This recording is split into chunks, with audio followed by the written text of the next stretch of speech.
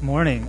It's really good to be here again with you. I was here actually last week. We were baptizing one of our RUF students at WashU into the congregation here at Memorial, and it was such a joy to see that and to be a part of that.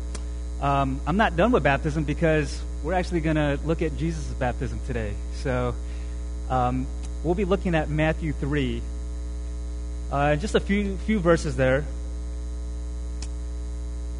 I'm going to read the passage for us, and we'll dig in. I'm going to be preaching from the ESV text. I hope that's okay. I think a lot of you guys have the NIV in front of you. So Matthew 3, starting in verse 13. Then Jesus came from Galilee to the Jordan to John to be baptized by him. John would have prevented him, saying, I need to be baptized by you, and do you come to me? But Jesus answered him, Let it be so now, for thus it is fitting for us to fulfill all righteousness. Then he consented. And when Jesus was baptized, immediately he went up from the water, and behold, the heavens were opened to him, and he saw the Spirit of God descending like a dove and coming to rest on him. And behold, a voice from heaven said, This is my beloved Son, with whom I am well pleased. This is God's word. It's given to us for our good. I'm going to just pray for us real quick. God, we come to worship you today, and as we open your text, open your word, I pray that you would also open our hearts to receive it. That you would brighten Jesus for us and sweeten the gospel for our good and for your glory. We pray this in Jesus. Amen. Let me ask you a question. Are you exhausted? Maybe the better question is, aren't you exhausted? I was born in Korea, and Korea's been on the news a lot lately. And they say that Korea is as exhausted of a place as any.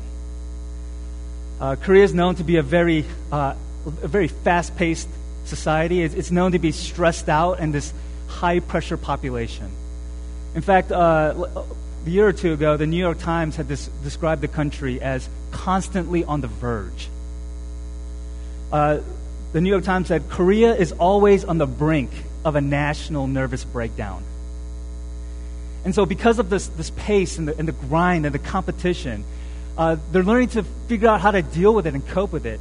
One way that they did was they put out something called a space out competition. It's a competition where people are basically spacing out together. So here's the headline that I saw in an article.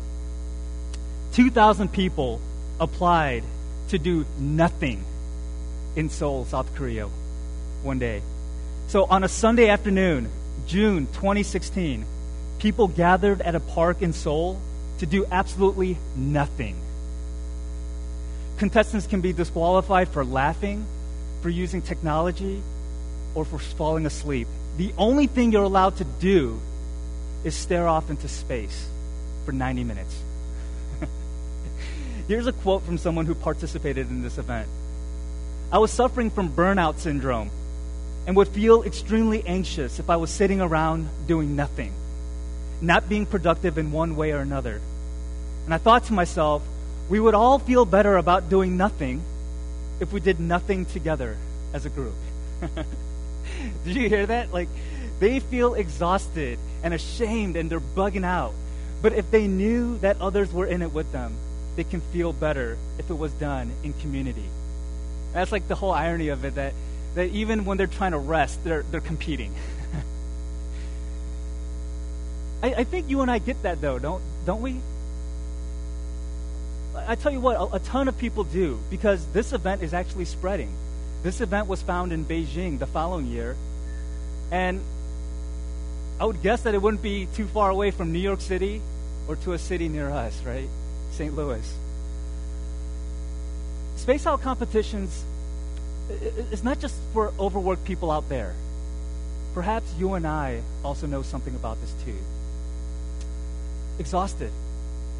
exhausted from projects and deadlines at work, exhausted from unexpected health concerns that you've been dealing with, exhausted from marriage and kids, maybe family situations being in a tougher season, exhausted from a long semester if you've been a student, exhausted from managing your personal finances and budgets and wondering how it's all going to fit and work out, exhausted from trying to maintain that image of yourself,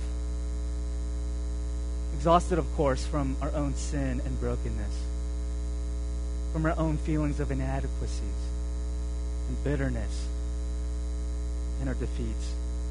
Maybe we know a thing or two about being exhausted. So where do we go? To whom do we go? We go once again to the one who has the words of eternal life. We go to Jesus who has a word for us. And we start at the very beginning, at Jesus' baptism. You know, the people in John the Baptist's day, they were exhausted too. And so they went out into the wilderness looking for something.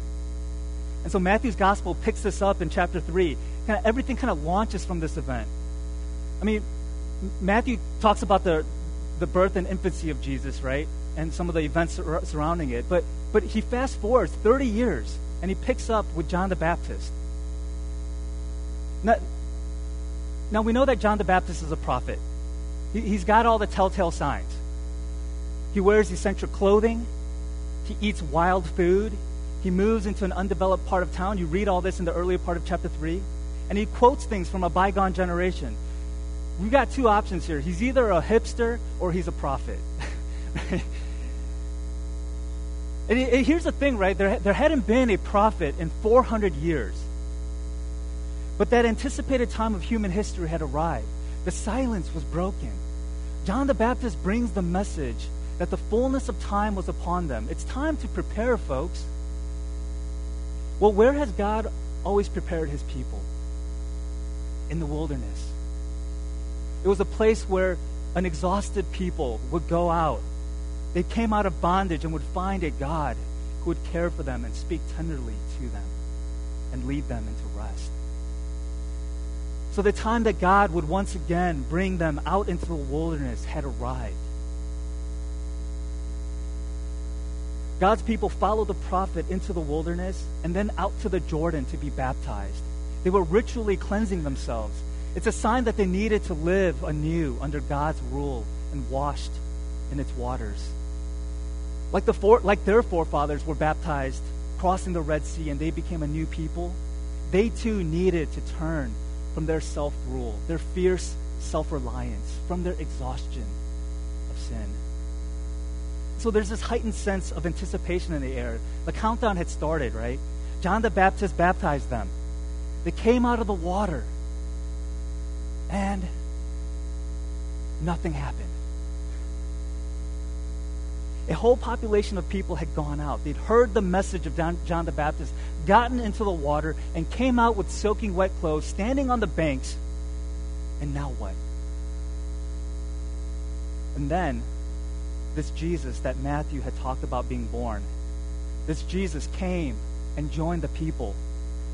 And then, something happened that day. Jesus gets into the water to get baptized. And I think this passage is begging us to ask a couple questions. Why did Jesus get baptized? And why would that matter for me?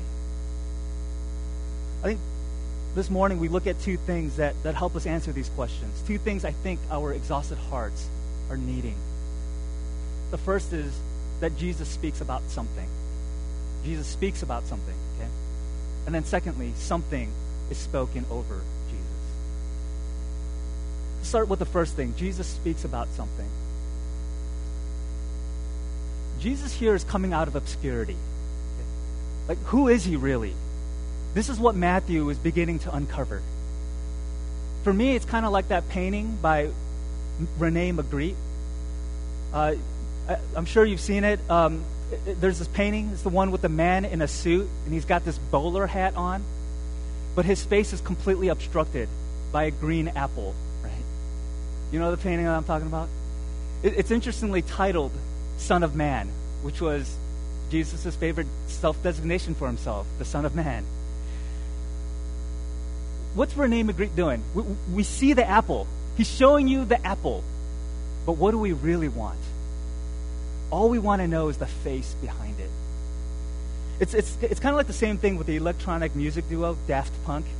Have you heard some of their music? Daft Punk puts on these space helmets, and so all their concerts, and you don't know what they look like. Or it's kind of like Teller from the Magic Duo team, Penn and Teller. The running gag is that Teller never speaks, right? So what does he sound like? Does he have an accent? Is his voice deep? Is he a high talker? We don't know. He lets his magic do all the talking, right? Well, God's people have been hearing about this coming Messiah. Well, the apple in front of Jesus is being slowly moved away. Teller is clearing his throat. The space helmets are coming off. And if you notice, these are the very first words that Jesus says in Matthew's book. And I think Matthew is saying, you got to pay attention now. You got to pay attention. The prophetic voice, which had been silenced for 400 years, is being unsilenced by John the Baptist. But now, once John the Baptist stops speaking, the next thing to happen is God's going to show up and speak. And what does he say? He says, let it be so now, for thus it is fitting for us to fulfill all righteousness. Now, this is a bit cryptic, isn't it? In fact, John the Baptist and Jesus is kind of like in a mild debate over this all. Jesus comes out into a wilderness and insists that he gets baptized too. And John the Baptist says no. John the Baptist doesn't think that Jesus needs to subject himself to this cleansing, right? That's this admission and confession of sin and impurity. In fact, John the Baptist turns the tables around and says, look, you should be baptizing me. It should be the other way around. And Jesus responds to him with these words. It is to fulfill all righteousness. Because John the Baptist represents the last of the old order. The last prophet of a closing age. A new age is dawning. But in order for Jesus to bring this new age, he needed to do what no one was able to do yet. He had to live the life that no one in human history had done. He had to fulfill all righteousness. So Jesus is saying, I want to do the will of God more than anything else, and I'm pledging to do it. And here is where an exhausted people find words that are deeply loving and rich for our soul. You see, Jesus came to fulfill all righteousness, to be the truly fully human, right? The fully flourishing man. But none of this would matter if it didn't connect to us, would it? Like, what good is it if Jesus lives the truly righteous life? It only matters if he identifies with those who haven't. If he identifies with us. Well, that's what Jesus is doing. He's identifying completely with us. This passage is all about the deep love and commitment that he has for you and me. This is why we see Jesus get baptized. Here is the Son of God, the perfectly righteous one, getting into the same waters as the sinners. The shamed, the rejected, the ones with checkered past or who are current addicts. The ones who can't get it right even after the umpteenth chance. The ones who've let others down. The ones who've even snickered at God and mocked him. The ones who are exhausted. And Jesus says, let me be one of them. In fact, though he was no sinner, he will be the greatest sinner. He who knew no sin became sin so that we might become the righteousness of God. He didn't come to shame us or look at us with scorn. He didn't go out there and say, tisk, tisk, look what you've done with yourselves. Hey, you. Yeah, you. Don't you really need to get in there? You've already gone in. I think you need a second rinse. He's not doing that. He's not identifying sinners. He came to identify with sinners. That's what baptism is. It's a sign and seal, a symbol, a promise of our union with God, that we belong to him. Jesus is identifying with us. God the Son is united with you, and you are united to him. The baptism is where everything about Jesus launches, because really it's the precursor to the cross. As he steps into the water, he's taking his very first public step toward the cross. And in this passage, we can know that he isn't ashamed to be identified with us. He's not ashamed. And we need this. We do. You see, when people fail, right, or they have this kind of stink or stain on them, right, our tendency is to avoid such people, isn't it? It's kind of like what John Steinbeck once wrote in his novel. He wrote this about one of his characters whose failure was out in the open. And he writes this: "And now a wave of shame went over the whole procession. They melted away. The beggars went back to their steps. The stragglers moved off. The neighbors departed, so that the public shaming of the man would not be in their eyes." So that the public shaming of the man would not be in their eyes. When people fail or have this stink or stain upon them, we tend to avoid such people. The team that comes runner-up has the stink of being the loser. It's kind of astounding to me that the 1990s Buffalo Bills, they actually went to 4 straight Super Bowls, and they are regarded not as one of the best teams of all time, but the perennial loser, because they lost in every Super Bowl. The public failure that someone has, and no one wants to be associated. Sponsors pull out, associations are severed, PR is doing damage control, and rightly so probably. But have you had the stink or stain of failure in your life? In your performance? At work? In your family? In your relationships? We have so many failures. Academic, athletic, physical, social failures, professional failures, romantic and relational, parental, even moral. The boss who's upset with you because you haven't done the job right. The cute guy or girl who ghosts you and don't return your texts anymore. The project you dropped the ball on, the blow-up you had on your children, and the ways that you lashed out on them. For campus ministers like myself, it's kind of losing that first-round draft pick, that freshman who you just know would kill it for your ministry, would crush it. It doesn't come around anymore. And the ways that it can all come out sideways with habits and attitudes that we know are destructive, but we enter into them anyway. But Jesus doesn't look at or treat us that way, does he? He wants you to know that you belong to him. When he says, "I'm here to fulfill all righteousness by being baptized as a penitent sinner," he's saying, I'm here for you by doing what you couldn't, but I'm also taking on your failures. He can't go to the cross for you unless he humbles himself. And this frees us to be honest again. Frees us to be honest. Because so much of life is about fake it till we make it. To look like we have it all together. Competence, productive, able to make things happen, be a mover and shaker, and it's all so exhausting. We do whatever it takes to not have our shame be seen in the eyes of the public. But Jesus goes into the waters with us, and he's in there with us. And so secondly, something is spoken over Jesus. There's an interesting thing that happens when Jesus is baptized.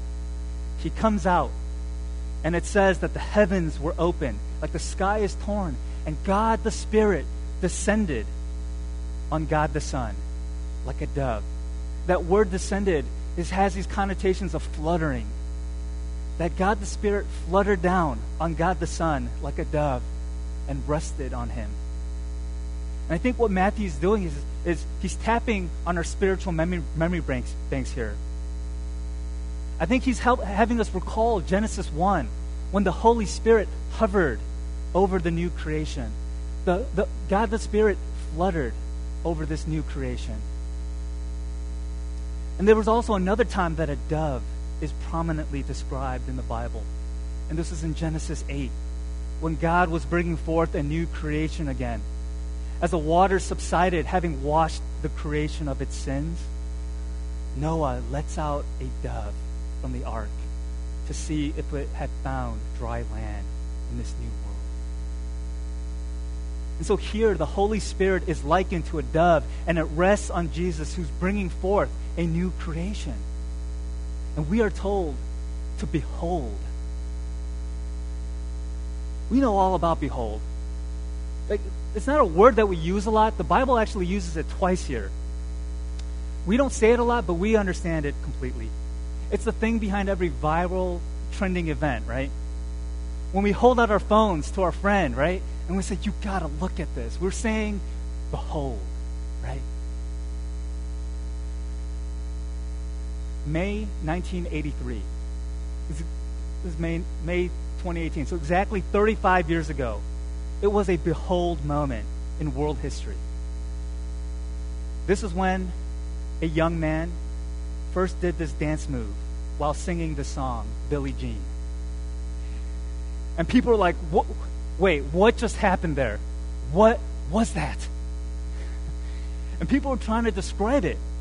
They're saying it's like he's sliding across the stage, and the ground is like moving beneath him like a walkway. It's like he's walking forward, but also moving backward at the same time. And people are like, what is that? And this young man named Michael Jackson gets interviewed afterward. And the interviewer asks him, what is that? And he says, that's the moonwalk. And people basically everywhere were saying, behold, the moonwalk. As they're practicing it in their living room, right? I'm not the only one. Tell me I'm not the only one, right? In my socks with the hardwood floor. Matthew says, behold, something the world has never seen is before you. The heavens are opened. The heavenly realm has broken in. It's inbreaking upon the earthly. And Matthew's describing what's happening. It's like describing the moonwalk. The heavens are torn open. The long-awaited kingdom of God is advancing forth. It's led by a king. Jesus is the king who calls us to follow him into this kingdom, into this new creation. The dove is upon him. Come out of the ark. Join him. Have you ever wished this world looked different? Jesus does too. He's come to build that world and remake all things. And then again, behold, a voice emerges out of the skies. Behold, God the Father declares, this is my beloved Son, in whom I am well pleased. Something is spoken over Jesus. God the Father is now saying, pay attention to him now. Pay attention. He's the child of God that we were all meant to be and intended to be. Right? This life that we have is so fragile. And Jesus has come to do something about it. Because Jesus has identified with us, if by faith we submit and we identify with him, God the Father says, you too, are the beloved child in whom he is well pleased. The word spoken over him is what Jesus came to bring to us. It's for us to claim and to own. This is not cheap sentimentality or empty platitudes. This isn't, hey, you're going to be great. You'll be fine. It's all for the best. Everything's going to work out. We all want to hear and know that we are beloved and well-pleasing. Is there any question that drives us, that we obsess with more each morning than, am I living rightly? Am I living well? Right? I mean, this in biblical language, this is, am I fulfilling all righteousness? We want to know. We are beloved and well-pleasing is the answer to that obsession. Am I beautiful enough? Am I smart enough? Good enough? Am I cool and hip enough? Am I loved? Am I effective? We want to know these things. There's a cynical take on this too, right? Because it's such a harsh obsession that we deal with. I was shopping not long ago, and on a table there was a T-shirt. And on the T-shirt, there was just a phrase over it on the chest. It said, "Try harder." And then there was a hat sitting next to that shirt, and it said, "Be better." Try harder, be better. These are the messages that we are whispering to ourselves because we're unsure that we are living rightly. Keep trying harder, do more, be perfect, make the right decisions, be better. Walk around a college campus, walk around WashU, walk around town, visit the shops and neighborhoods, the workout studio, the gallery, the coffee shop. You'll find these whispers. We're looking for some authority that can tell us, yes, you are indeed living rightly and going to be okay. We all have a vision, an orienting principle of life, what our life should look like and be. Well, who can offer that affirmation? If you're anything like me, we look for affirmation in places that are way too flimsy. It doesn't carry the authority that we need. We know the sting of our failures. So we teeter between our successes and our failures. We're vacillating back and forth. Yes, I'm going to be okay. No, I'm not. And there comes a point where our failures seem to define us more than anything. Our only recourse seems to be try harder, be better. The only way we know how to cope with the question of living rightly is to smother our failures with more successes and hope that we can move far away from our stinking stains. And so we put out, space out competitions. We indulge in escapist distractions. We look for ever shinier achievements, lifestyles and pursuits. We try to look like we have it all together, and it's all so exhausting, isn't it? We recognize it so easily in others, but if we're honest, we recognize it in ourselves as well. Jesus is offering another way. He himself knew what being exhausted was all about. Exhaustion in both life and in death. He offers to you and me this. I get to redefine you. I get to rename you. Emerge with a new identity. You get to have beloved child in whom the Heavenly Father is well pleased, spoken over you. You are his beloved daughter. You are his beloved son.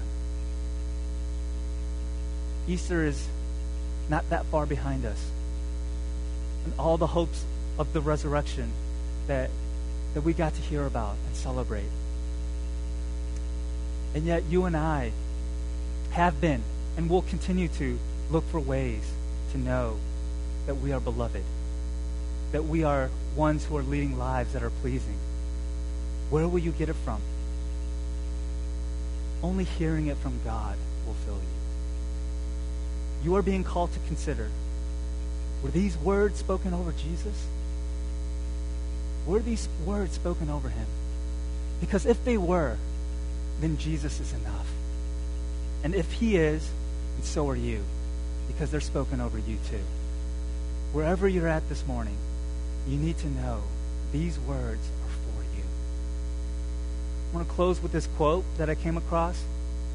And it stopped me in my tracks, so to speak. So this quote is this. Whenever I see it, no matter if it's day or night, no matter from which angle I'm looking at, I just fall in love. I'll read that once again. Whenever I see it, no matter if it's day or night, no matter from which angle I'm looking at it, I just fall in love. These are the words of Michael von Zabatowski. Who is he? I'm actually not that sure.